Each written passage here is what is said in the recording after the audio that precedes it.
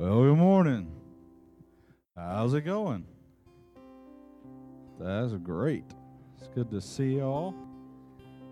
Happy you can join us. Gonna pray and go ahead and sing. First, I've been told it's somebody's birthday. Yeah, Mrs. Peg Pansot, it's your birthday, so happy birthday. We won't embarrass you and sing, but acknowledge it. Everybody's here, you say happy birthday. If anybody else's birthday, happy birthday to you as well. But if you want to stand up, we'll pray and give this morning to God. God, we love you. We're here for you. We thank you for the sunshine and just this room to gather in. We are your church, God. We pray that we are your hands and feet. Just everything we do is for you, for your glory. Just lift this time up to you. Pray for Leonard. Pray for Matt and the kids, and just all of us as we praise you and hear your word, God. Give us open ears and open hearts to hear what you're saying and know what we need to lay down in our own lives to serve you better. So we love you. We praise you for this time and give it to you, God. Amen.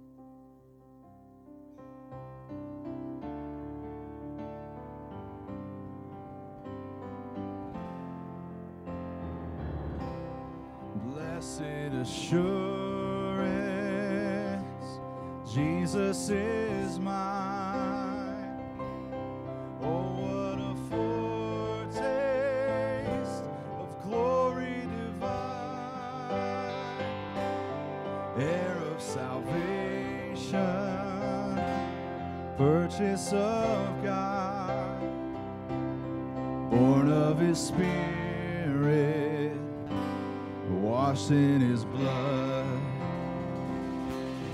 This is my story, this is my song, praising my Savior all the day long. This is my story, this is my song, praising my Savior all the day long. Perfect submission, all is at rest. I am my Savior, happy and blessed, watching and waiting, looking above,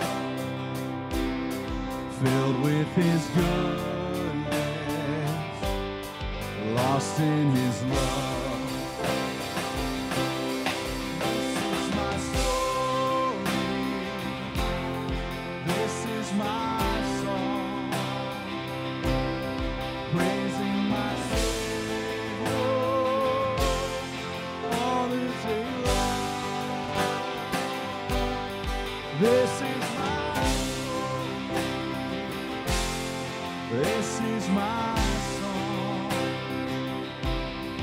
praising my Savior all the day long. This is my story, this is my song, praising my Savior all the day long. This is my story, this is my song, praising my Savior all the day long.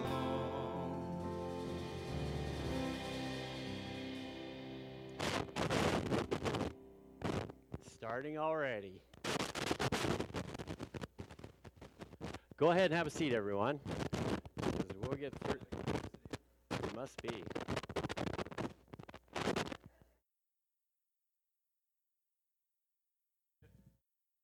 Old school, how's that? You guys hear me okay? All right. We're just gonna go this way. So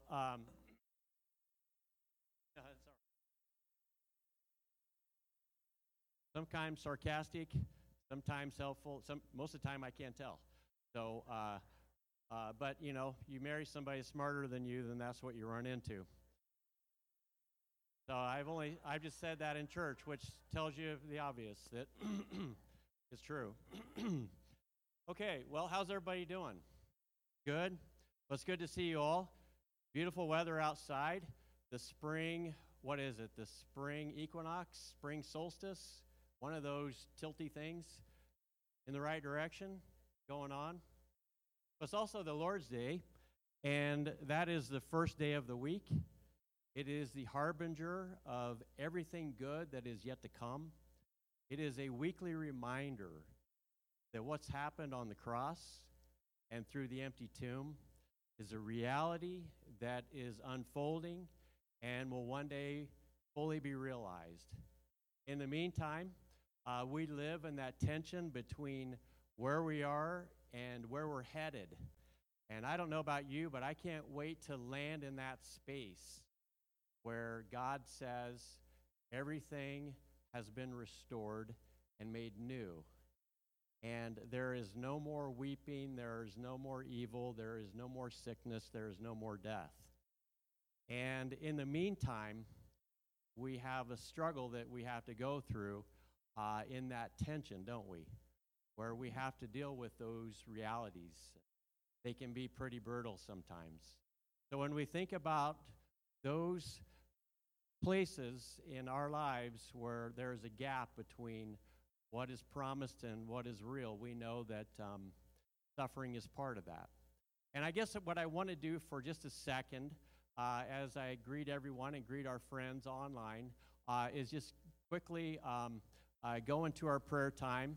And I want to solicit any, I don't know if we can pick it up or not for our online people, but just any quick praises or prayer concerns that you have, and I'll repeat them. Anyone have anything? Okay, Joe Carroll.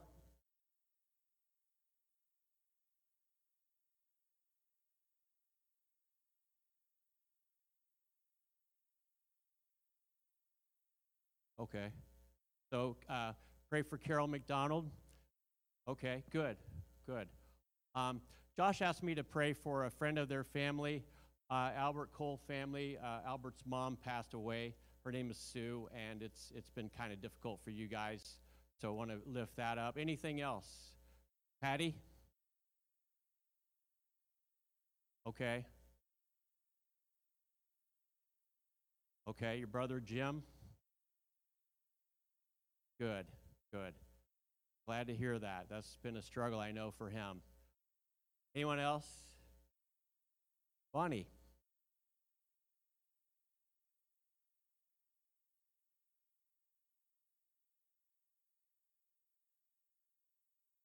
Okay. What's your son-in-law's name, Bonnie? Andy Ayers, waiting for a kidney transplant? Okay. All right. Any others? I know that a lot of us have things that are happening.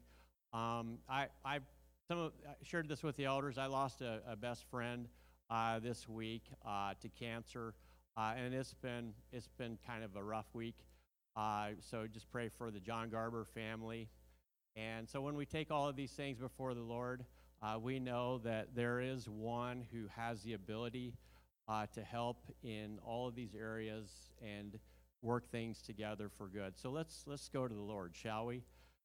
Our Father, as we begin this first day of the week and we celebrate what it is that you've accomplished through your Son, how our lives are designed to live in sync with your purposes, and even this first day of the week is part of the rhythm that is so vital for our health, our well-being, our relationship with you, and our relationship with one another. And Lord, as we come here bearing burdens, I pray for all of these that we've mentioned, for those that are hurting and grieving, that you would show compassion and mercy and love. For those with sickness, we pray for healing. And for those who are waiting transplants, that you would work through the ambiguity and the difficulties and the messiness of life to bring life to bear upon those who have that need.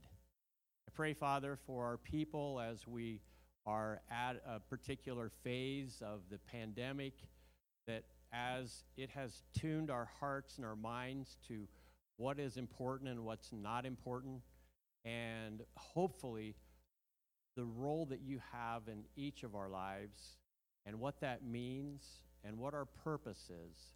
Father, I pray for our church as we recalibrate and as we tune our hearts and our minds to your rhythms and your pace and your purpose, that you would just help us to see what we need to see for the road ahead.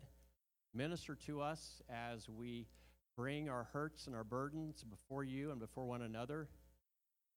And then just encourage us along the way. Father, we know that you have designed us specifically for the role of managing all of your creation, for loving you with all of our heart and soul and mind and strength, for loving our neighbor as ourself. And everything is purposefully designed so that when we align with you, we find rest and well-being and hope and all of the things that would war against those intended realities in our lives are no longer forces that we have to overcome. And we know ultimately it's through Jesus that begins to occur in our lives. I pray for anyone here who doesn't know you, Lord Jesus, that in the course of this message, you would be made known. And just help us now as we take our hearts and lay them before your throne and pray together the Lord's Prayer. Would you pray with me now? Our Father, who art in heaven, hallowed be thy name. Thy kingdom come, thy will be done on earth as it is in heaven. Give us this day our daily bread, and forgive us of our debts as we forgive our debtors. And lead us not into temptation, but deliver us from evil. For thine is the kingdom and the power and the glory forever. Amen. Well, as we move into our next installment in the book of Luke, I'm really looking forward to this part of it because I think it's going to speak to a lot of us, especially in light of what we've gone through and all the disruption and everything like that, where I don't know how your experience has been, but I found that one day blurs into another, which blurs into another. Somebody asked me what happened last year, and it's like, that seems like that was so long ago, and then another part of me says, it seems like yesterday, and it just appears that all the boundaries of how we did things basically just a little over a year ago have been redefined so much that life has definitely taken on a whole new structure, or maybe no structure at all. And how many of you need structure in your lives? Anybody? Okay. You have calendars, you have rhythms, you have things that you do on particular days. You get up in the morning, you have a certain set of routines. If you don't do those things, you get stressed out, don't you? Yesterday, I had basically a whole day at home, and I have a friend who shows up every time I stay home. His name is Nigel, and Nigel actually likes routines. He has a routine where we get up in the morning, and he looks at me, and he says, "Are you going to make eggs?" And I look at him, and I'm like, "Oh, I guess I'm making eggs." And so I get the eggs out, and I make them, and he looks at me, he's like, "Are you going to put hot dogs in there too?" And I'm like, "Oh, you're kidding me." So we do that. I'm serious. I'm not making this stuff up. So we do that, and he's like, "I got to go to the bathroom while you're doing that, but don't do anything until I get back." So he'll go to the bathroom, I'll bring him back in, and then it starts. I'll go sit down and read the Bible, and he'll look at me, and he'll say, "Are we going outside?" And I'm like, eventually, he's like, "We need to go outside now." Well, we did go outside. I had to take my reading and put it off to the side because I just discovered that my routine and my structure was actually being defined by a dog. But I'll tell you how bad it is.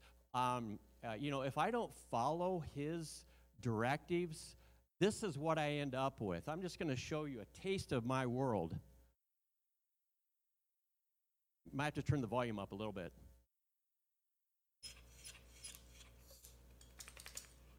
What are you wanting? Oh, you want to go take a nap, don't you? Is that what you think it's time for a nap? Huh? Is that what you want?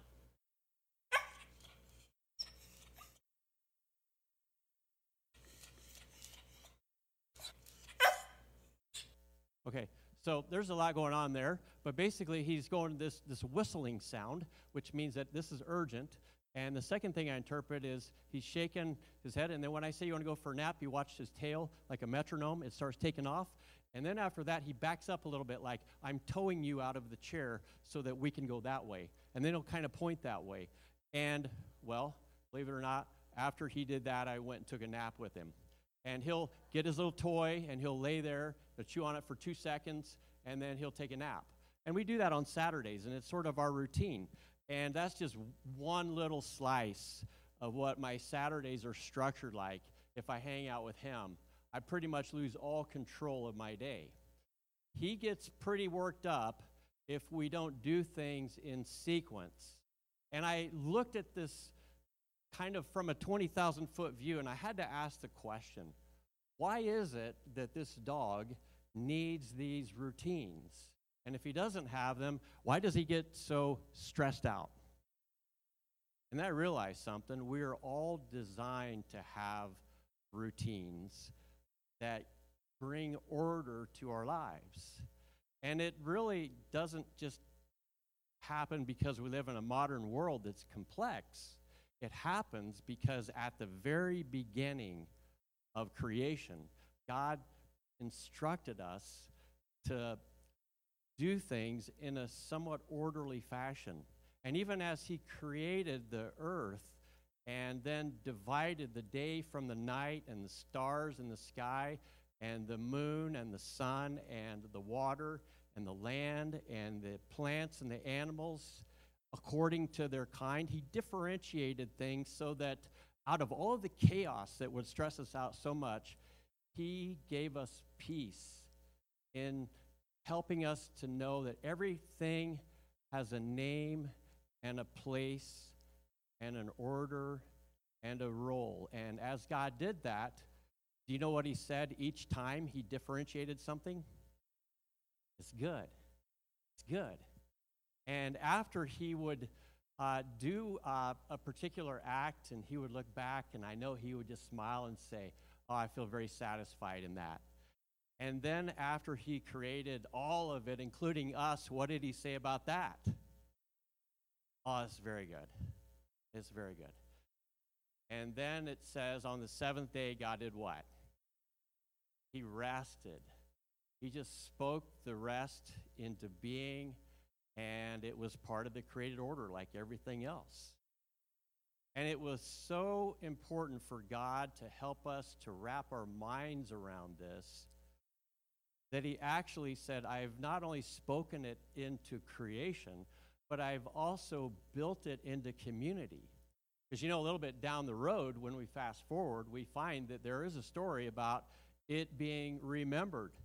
Only it was, by design, part of 10 commandments that were, they were trying to help former slaves to get their lives back in order again, to be able to not just live at the mercy and the whim of a tyrant, but to live under the life-giving, liberating direction of a God who saved them.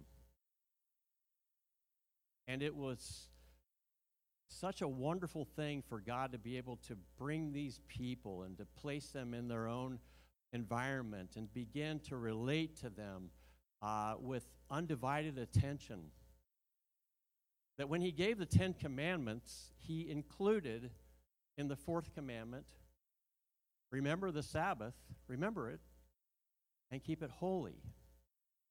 Why was it, of all the things that he could have said, he included that?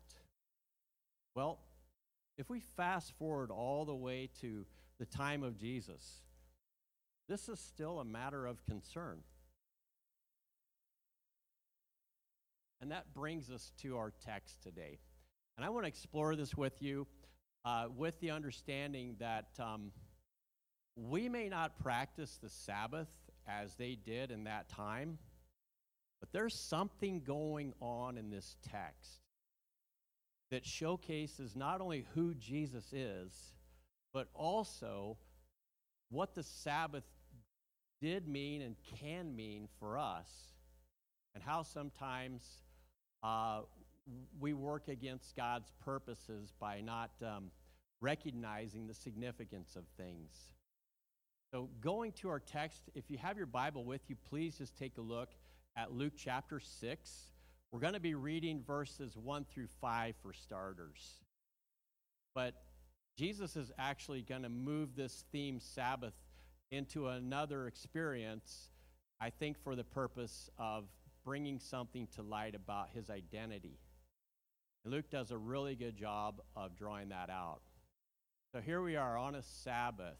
That would be for a Jew, be a Friday evening to Saturday evening. It's that 24-hour period of time where they would meet in the synagogue and hear the word. It would be like church. So on a Sabbath, while he was going through the grain fields, his disciples plucked and ate some heads of grain, rubbing them in their hands. But some of the Pharisees said, "Why are you doing what is not lawful to do on the Sabbath?"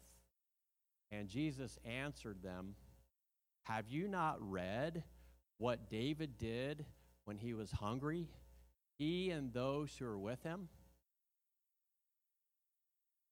How he entered the house of God and took and ate the bread of the presence, which is not lawful for any but the priest to eat, and also gave it to those who were with him? And he said to them, the Son of Man is Lord of the Sabbath." Now, there's some things going on here we got to bring to the surface. First of all, Jesus is going through the countryside with his disciples, healing people and proclaiming the good news. And that's pretty much his pattern. Claiming the good news and healing, and proclaiming. And Luke's pretty good about showcasing those two things.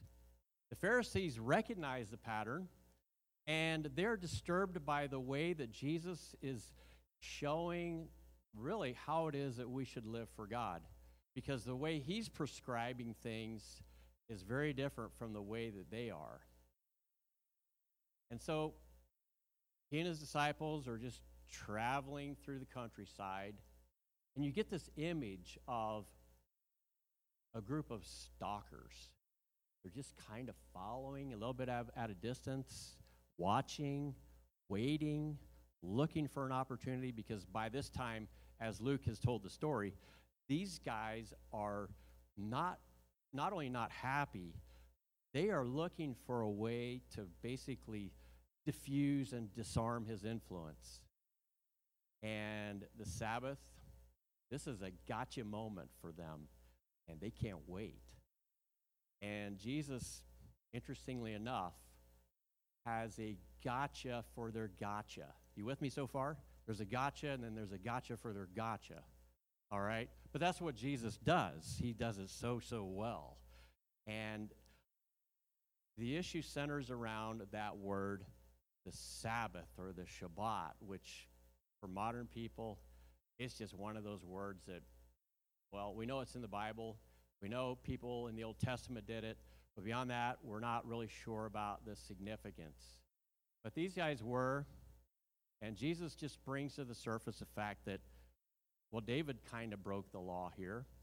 And you may be asking the question, was Jesus a lawbreaker? He was never a lawbreaker, but he did break their rules. And that's where we got to keep this straight.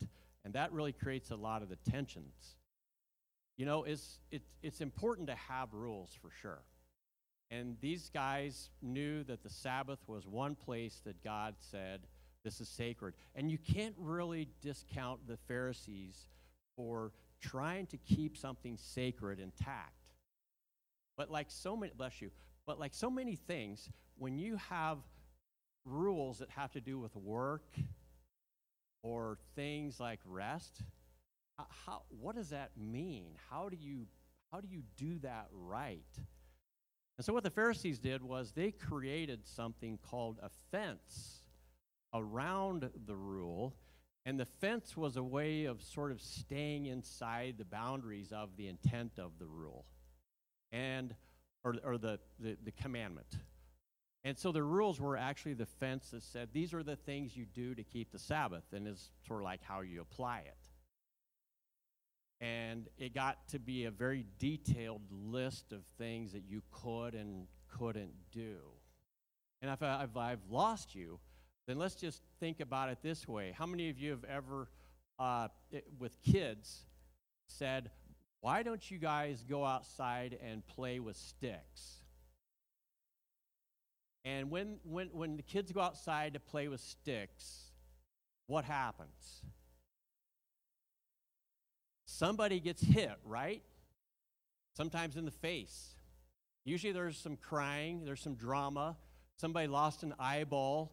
It obviously was a bad decision out of the gate. And so they come back in and you're like, okay, well, maybe it wasn't such a good idea to tell you to go out and play with sticks. You can play with sticks as long as you don't hit anybody with them, as long as you don't carve them into spears or knives. You can play with sticks as long as you don't swing them. You can play with sticks as long as you only hold on to them and don't throw them. And the list just goes on and on and on, where the kids eventually say, can we find something else to do? And the joy was being able to play with the sticks, right? But the problem was it got lost in all of the details of what you can and can't do with the sticks, that eventually playing with sticks became really just not interesting at all. And when God created the Sabbath, it was really by design something to help people out. It was something that it wasn't like, do we have to do this, but rather we get to do this. So imagine being a slave and you were in Egypt and you're making bricks and you were finding day in and day out, all the days blurred together. There was no real structure except when we got up, we had to work. 7 days a week, every day. And that's just life. That's the life we knew. That's the life that we made our peace with. It was the life that, not perfect, but I guess it's all I know, and I'm eating and I'm able to find a place to sleep, and I'm surviving. And God, when he saw this very miserable state of affairs and how we were designed for something so much better, said, when you guys are free, I want you to take a day and stop, because that's essentially what Sabbath literally means, to stop. Stop working. Spend some time worshiping. Stop striving and spend some time resting. Spend some time doing things that you wouldn't normally do that are rejuvenating, that are life-giving, that bring balance and order back to your lives. Spend time with your kids. Make love with your wife. Do those things that people do when they can just relax. It was a gift.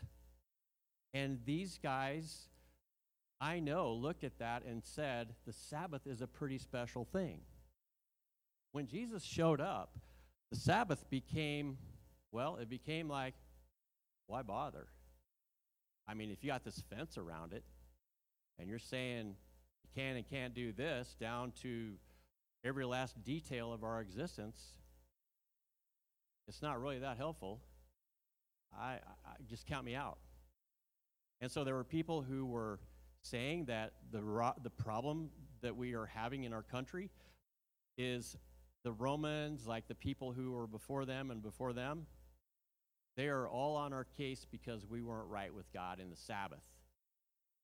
And Jesus says something that's pretty shocking. He said to them, Son of Man is Lord of the Sabbath. And I want you to wrap your mind around that for just a second, because the Sabbath, as God designed it, was intended to bring rest and well-being and a deep, deep soul, just contentment that could only be found in a relationship with God. And if that wasn't happening, then it really wasn't serving its purpose. And Jesus came to basically embody everything that rest meant. And this just went over the heads of his adversaries there. They didn't get it. And he's not breaking the law in the sense that, well, let me just say this. There were kind of two sorts of laws. There were ceremonial laws, like the Sabbath, which if you break it, it's not like somebody gets hurt in that sense. You break it and you're actually hurting yourself. It is designed to bring the reality of the rest and the peace and the reality of heaven into the moment. It's sort of like you are experiencing beforehand what you're going to be able to experience all the time forever when you're with the Lord. It is just a signpost to something greater. And that something greater actually just showed up in the synagogue for worship on that Sabbath. But somewhere along the way, some graffiti must have got on the signpost and they misread it. So here Jesus is, and he's taking something very fundamental to why he came to your world and mine. And Luke is showing us something, that Jesus is Lord of the Sabbath. Well, let's just move on into the next part of these verses that we're looking at. Because it says, on another Sabbath, he entered the synagogue and was teaching as predictable. And the Pharisees are like, there's teaching, but we know there's also going to be healing. He's already done it on the Sabbath before. Luke mentioned that in chapter 4. Now, this is a gotcha moment. And so the scribes, so there they are on the Sabbath, and they're in the synagogue. The word has been read, and Jesus is scanning the crowd, and the scrolls are on the rack behind him. The Pharisees are over here just waiting for their moment. And then there's a guy in the back of the room, and this guy is just, he's just sort of blending into the woodwork. He's not asking any questions. He's not saying, hey, I need some help. But Jesus understands that he's been dealing with a withered hand for a long time. And he calls him out. He says, hey, you. I'll pick on Brittany. Hey, you back there hiding behind that guy. Come on up here. You don't have to come up here, Brittany, but come on up here. And so the guy comes up, and Jesus is here, and the gentleman with the withered hand is here, and of course behind him are the scrolls, the very word of God, providing the backdrop. You know, when you do videos now, you got to have a backdrop so that, it's not distracting. Jesus had his backdrop. He was doing he did the first scroll drop or mic drop, and he also did the first backdrop, because there the Pharisees are. They see Jesus, they see the guy that's broken, and they see the law. Perfect frame for understanding what is getting ready to happen. And the scribes and the Pharisees, they're watching this, and they want to know, is he going to do it? Is he going to heal him? And, well, if they do, then it's just one more nail in Jesus' coffin. Let's back up just a second here. But he knew their thoughts. I mean, if he couldn't read their minds, their body language was saying everything. I'm assuming that he knew both. And he said to the man with the withered hand, come and stand here. And then Luke writes, and he rose and he stood there, and Jesus said to them, all right, guys, I'm asking you, is it lawful on the Sabbath to do good or to do harm? To save a life or destroy it? Just two questions I have for you. Which is it going to be? And honestly, they built the fence. They knew what was inside the fence. And they knew that the Sabbath was supposed to be a moment where we recognize that resting in the Lord is the most rejuvenating thing a person could possibly do. It is the most soul-healing aspect of a given week. It is that experience that is so sacred that God bundled it into creation when he spoke it, and he built it into community when he called them to obey the commands. They knew. They knew that. I mean, we kind of vilify them a lot, but they knew intellectually what God's purposes were for us. But they didn't like where Jesus was going with this because he's sort of turning it back around on them. And this could have been one of those moments where he stretches out his hand and it's restored, and people go home that afternoon and they say, hey, guess what happened at church today? It was awesome. The word was read and preached, and then a healing happened, and I'm guessing Jesus probably tied all this together in some way that we would reflect on it. No, they weren't having it. Scripture says they were filled with fury, and they discussed with one another what they might do with this Jesus. Now, I have conversations with my wife like, what are we going to do with this dog? What are we going to do with him? He can be really annoying. But I don't think that's the kind of conversation that was happening here. It was a conversation that said, we don't like how he's rearranging all of the furniture in the house that we've already appropriately placed as it needs to stay. He's messing everything up. And this is the problem, isn't it? Is that their hearts are in this space where they understand the law. They even could probably give you the right answer on a pop quiz why the Sabbath is so important. But when it came to their own personal lives and shining the light back on themselves, well, that's another story. And my wife went to work out yesterday, and I've always tried to be nice to her at least once a week, if not every day, all the time. And I was sweeping the floor, so I decided I needed to sweep the floor, so I decided I would outsource that to my son. So I got him sweeping the floor and stuff, and the sun was coming in just right. And after he swept it, you know how when the sunlight is so bright, you can actually see every lat of dust? And I'm like, he's already been through this, and it's not clean.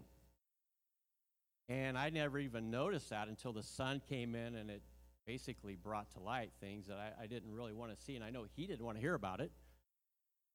But, you know, project managers who are overseeing managers like me, who are overseeing young people like Stephen, you got to do what you got to do. So I called him out on it, and he mopped it up, and it was all good, and the sun moved on, and we didn't see it anymore. It was all good. She didn't expect too hard, but when she does, she always finds something that, well, we missed. And these guys, they missed a lot. and the light is shining on them, and they don't like it.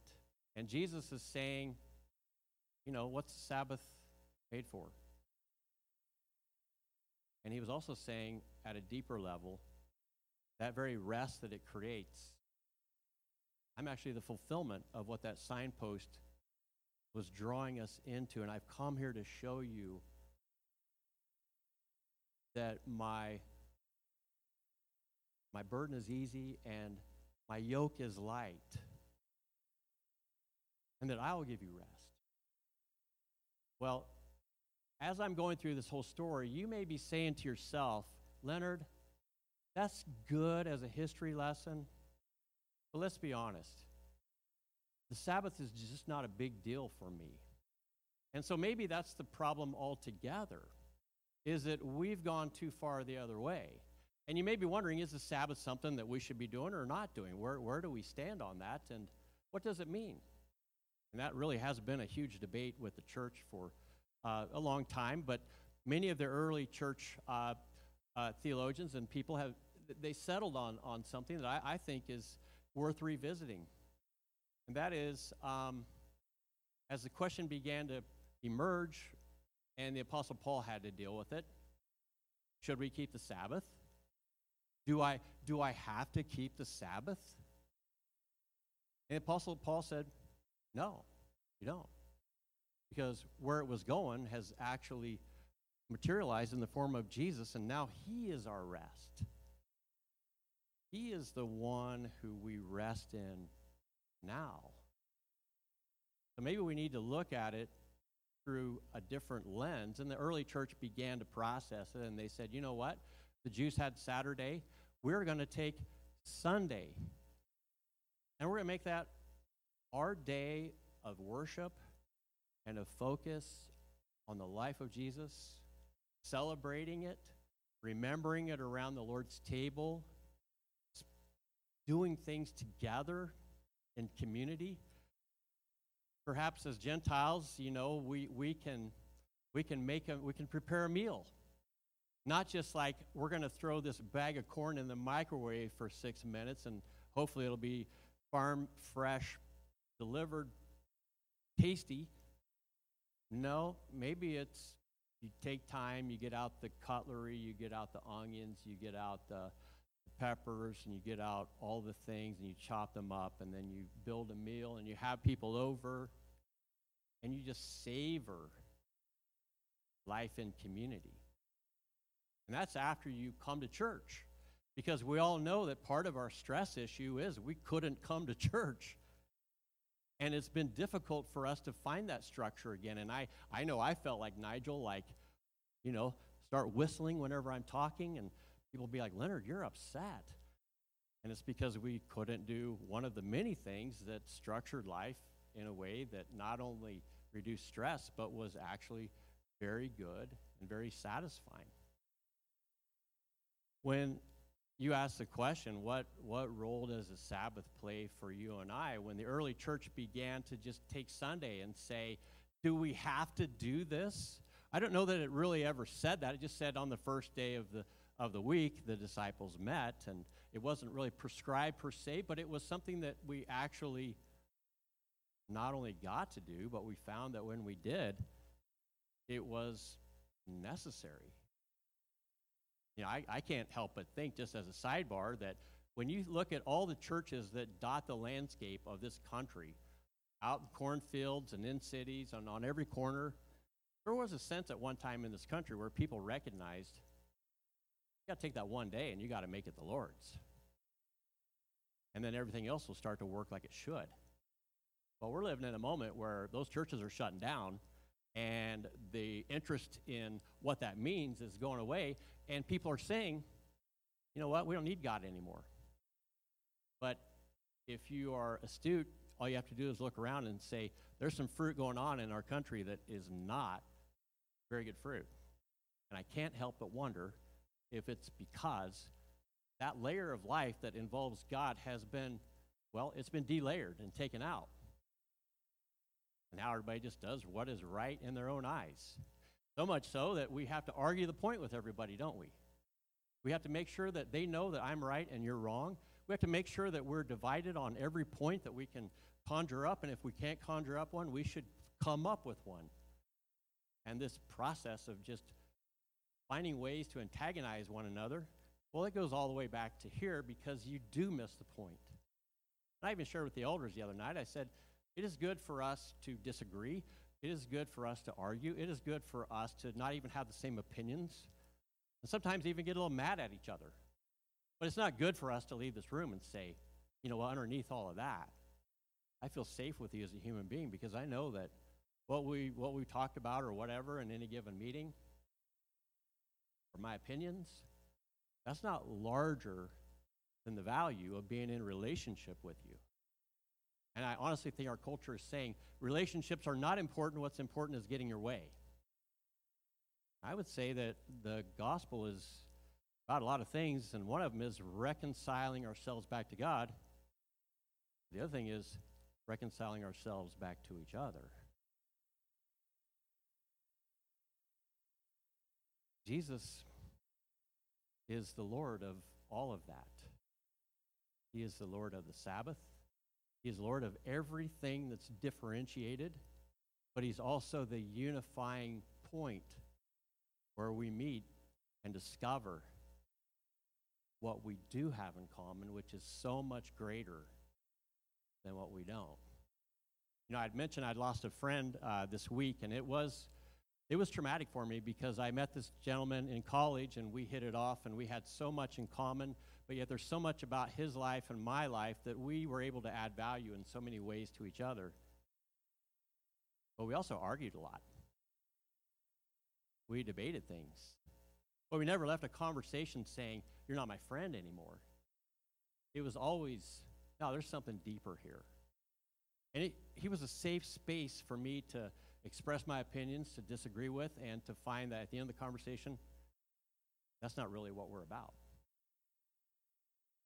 And so when I heard he passed, it was pretty gut-wrenching. Matter of fact, it just felt like a part of me had died. Because we were never in a place where we were at odds. There was always a sense of profound acceptance with my friend John. Even when we just went toe-to-toe and we disagreed. He never took it personally. And he valued friendship in ways that I don't often experience. But I hope that I can be that person for other people. Well, let's move on. And as we're asking the question, what is the value of the Sabbath? I just want to say real quickly a few things. And I hope this records well because I'm an amateur at holding a mic. I've been doing this for many years, and I've never really held a mic much. So here we go. Do we have to keep the Sabbath? I'd say no, but maybe it would help. Maybe it's a best practice. And if you were to take the Sabbath, what would you learn from what we discovered? One is, well, it's designed to be 24 hours. And maybe you don't have 24 hours, and I understand, especially if you have kids and stuff like that. You have obligations and opportunities. Maybe make it 6. But do what you can to increase it so that the more you stop, the more you can rejuvenate. And you might say, well, I'll do it once a day for the whole week. But it's sort of like, yeah, I need some sleep, so I'm going to take 8 naps instead of 8 hours of sleep. You know, that's probably not going to work very well. I keep telling that to Nigel, but he doesn't get it. So I'll keep working on his reasoning. Sabbath is also a day of worship. It is not a day off. It means, you know what the word worship means? It means to ascribe worth to something. It's basically saying that or you are so valuable, you are worthy of my attention. And so maybe we take time to relax in the Lord, to pray, read the Psalms, which are really about remembering, and not doing those things that we normally do. And maybe you're thinking, well, it's a free day, so I'm going to do things differently. But the whole point is somehow God has to be at the center of it. Because Sabbath means actually to cease. Well, if you can't do all that, here's what I think you need to consider.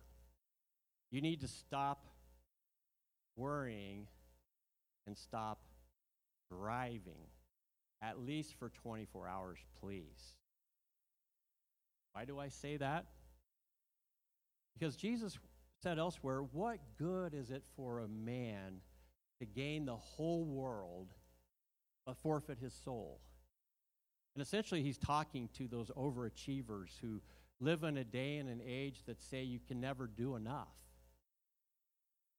And that truly, since mergers and acquisitions in the 80s, when bottom line next quarter demands were put on the workplace, and so that filtered all the way down to you need to work harder, you need to work longer, and you need to feel guilty if you're not working harder, if you take a vacation, and all of that madness has been going on for 20 years in the workplace, where it's sort of like I can't not work because I'll feel guilty. The Sabbath is here to say, no, we got to reclaim something because, well, you have to stop doing that. And maybe part of the problem is you have to stop wanting. It's one thing to strive. It's another thing to strive because you're wanting. Perhaps you stop and you step back and you say, all the stuff that I desire, maybe I should stop and catalog what I have as a blessing and be content and not desire that next greatest, best thing. Perhaps when you look at Sabbath, it's a way of saying, I'm not going to worry, I'm not going to strive because I just prayed the Lord's Prayer and God is the provider of my daily bread and everything else. Do I trust that? Do I trust that?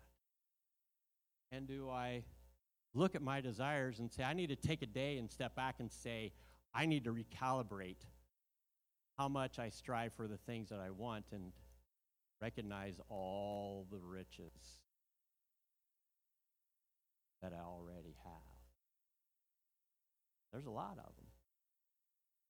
Family, church friends, whatever blessings you have, like Nigel, opportunities.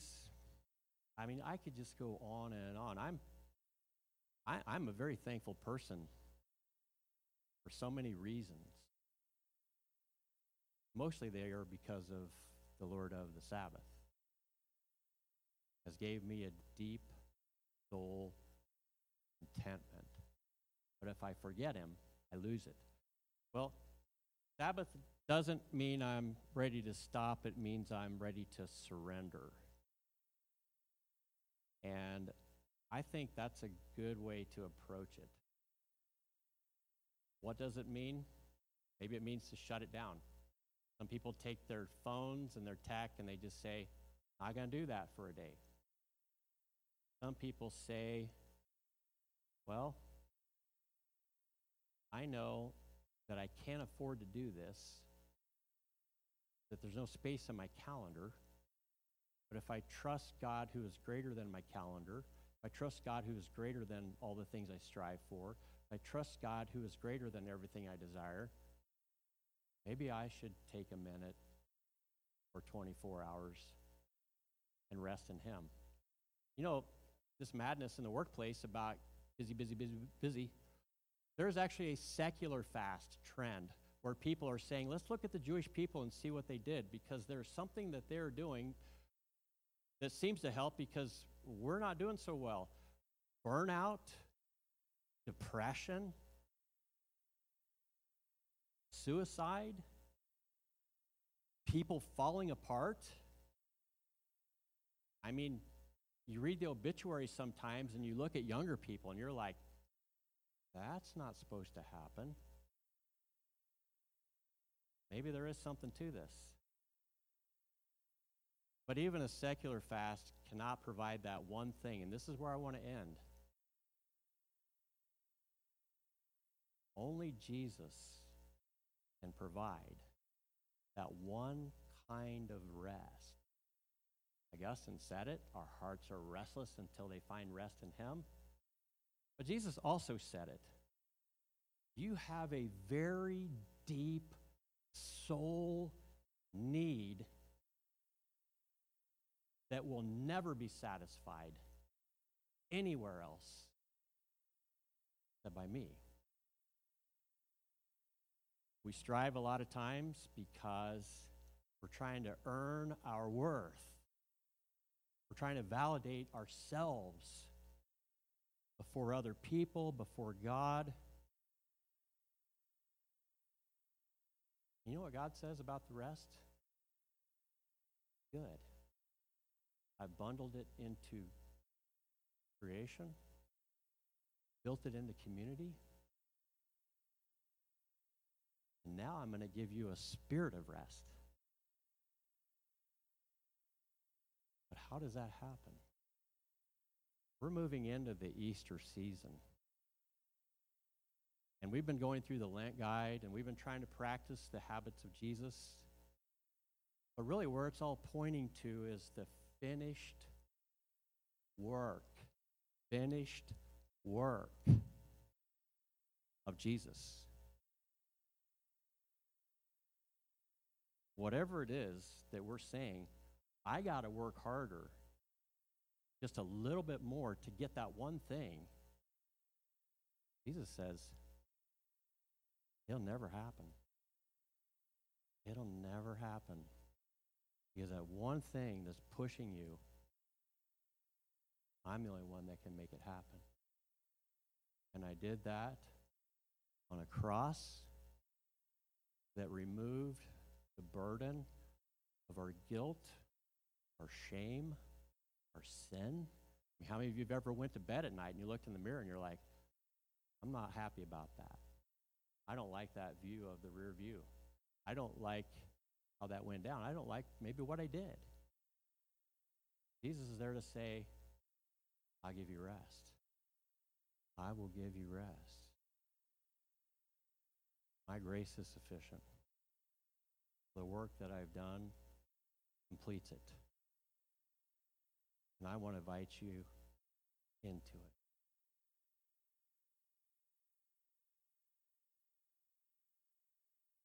Let's pray. Lord Jesus, we have taken, hopefully, your word, and we've allowed the substance of its meaning and the heart behind it to penetrate our very beings. Pray that I've capably handled your word in a way that your Spirit can do the good work that you're called to do. And I pray, Father, for everyone here who has not found that rest in Jesus. Pray that you help us to be a church that provides that safe space where two things that we have to do are love you with all of our heart and soul and mind and strength, and we have to love our neighbors ourselves. Those are commanded. And everything else is an expression of what you do out of that. And obviously we need lots of guidance. But the one thing we don't want to get wrong right here, Lord, is the fact that you've invited us into something that you have designed us for. And that is the rest that we have in Jesus and the spirit of rest that comes from that. Lord, I pray for everyone here who needs that today, they would find it. Use myself and anyone that is in a place of leadership here, or however it is you're helping our people online, to make that confession of faith that you are Lord, Lord of the Sabbath, and Lord of my rest, and Lord of my soul. And I pray this in Jesus' name. Amen. Amen. As we go into the next song, let's do something a little different. We're going to do our communion. You can open it now. I don't want you to take it, though. This next song is all about, the lyrics are just jam-packed full of the gospel and everything that Leonard wonderfully, and thank you, Leonard, directed us to find our rest in. It's where the scriptures are going. So I want to ask you that you would open your communion, not take it, but wait for that place in the song where you hear the gospel. And in that moment where you find your rest in hearing the gospel, take your communion there, remembering Jesus. And we'll pray after the song, and then we'll sing another song in adoration of what God has done for us. because, and this is the only thing I would have to say for our communion talk, is Jesus took the Sabbath from a day that we have to rest on, perhaps even a burden, and he turned it to a peace that we get to rest in him. Would you stand with us?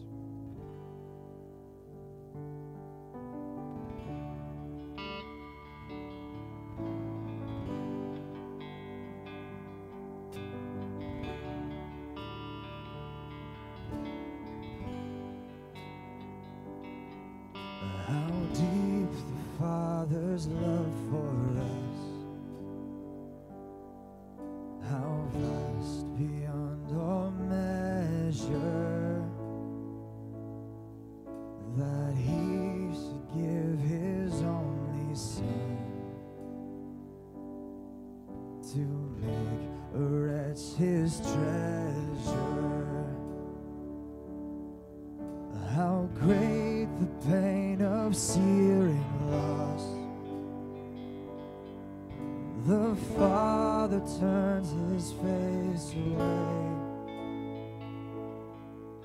as wounds which mar the chosen one bring many sons to glory. Behold,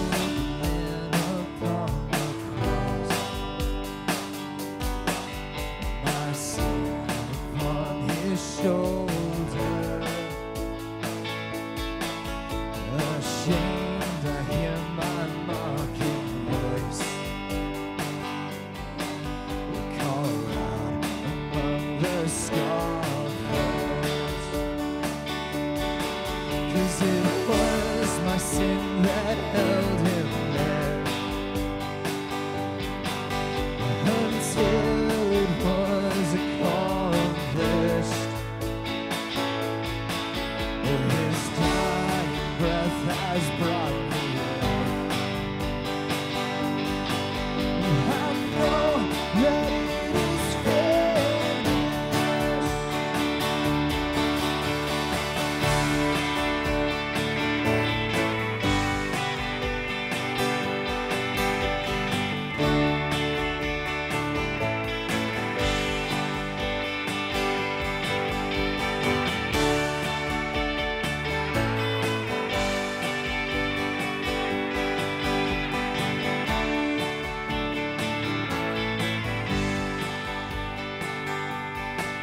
so I will not boast in anything.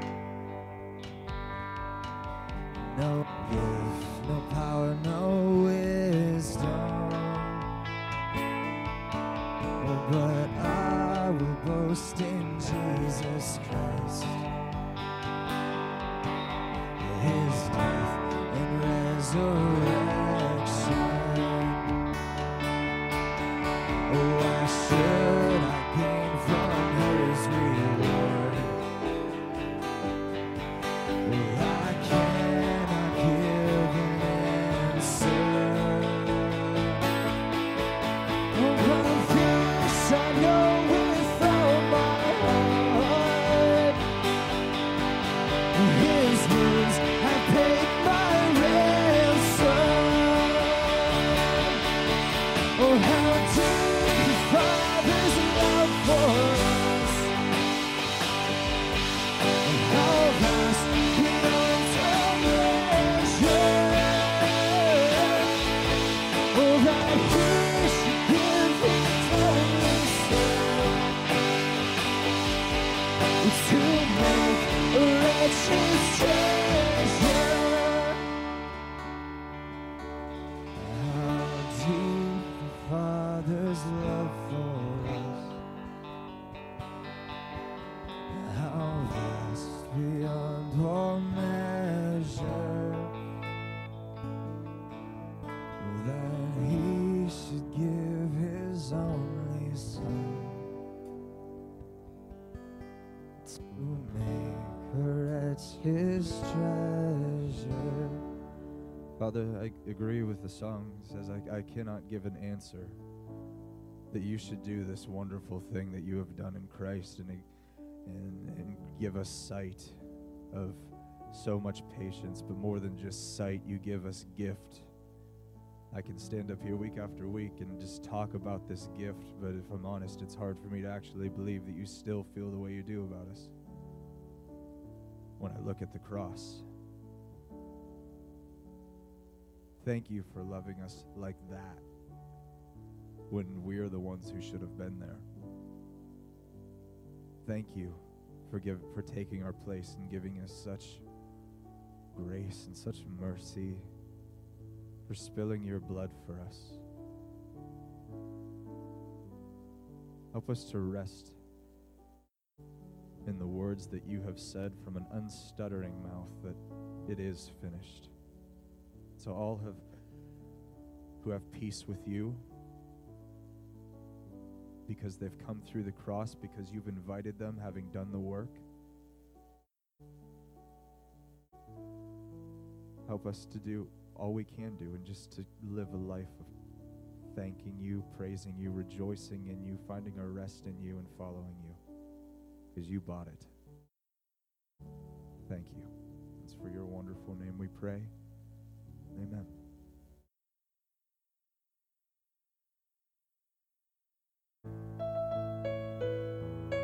It's nice being with you. We're going to close with one song, and hope we'll see you all next week too.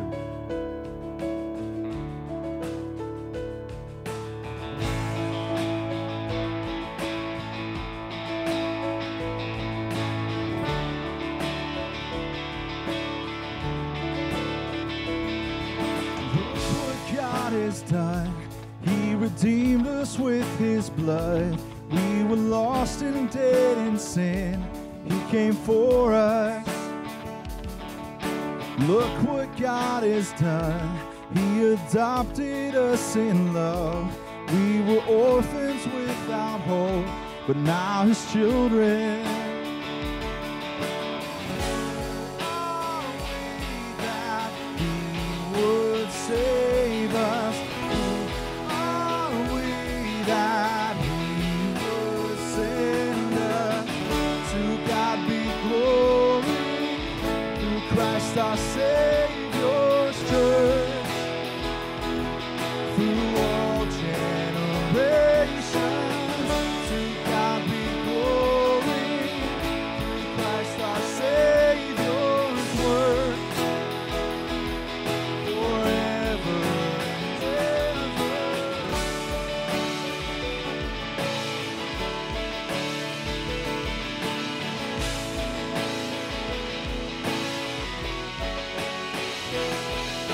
Look what God has done.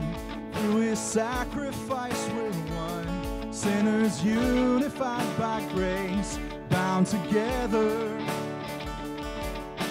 Look what God has done. By his Spirit through his Son, by the power of his hand, he is sending.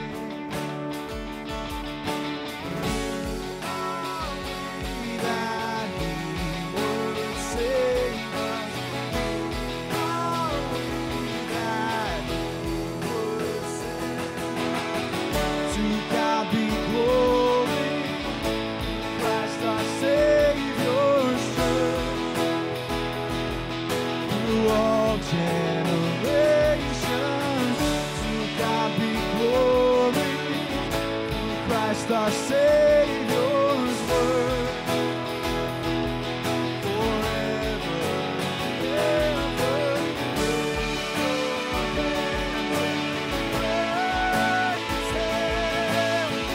See his great compassion, see his mercy for us. Raise your voice and thank him. See the church you live. Look at Jesus Christ. He redeems his precious bride. By his costly sacrifice we're invited, and see the wisdom of his ways in the mystery of grace. Every age and every race we're united. Who are we that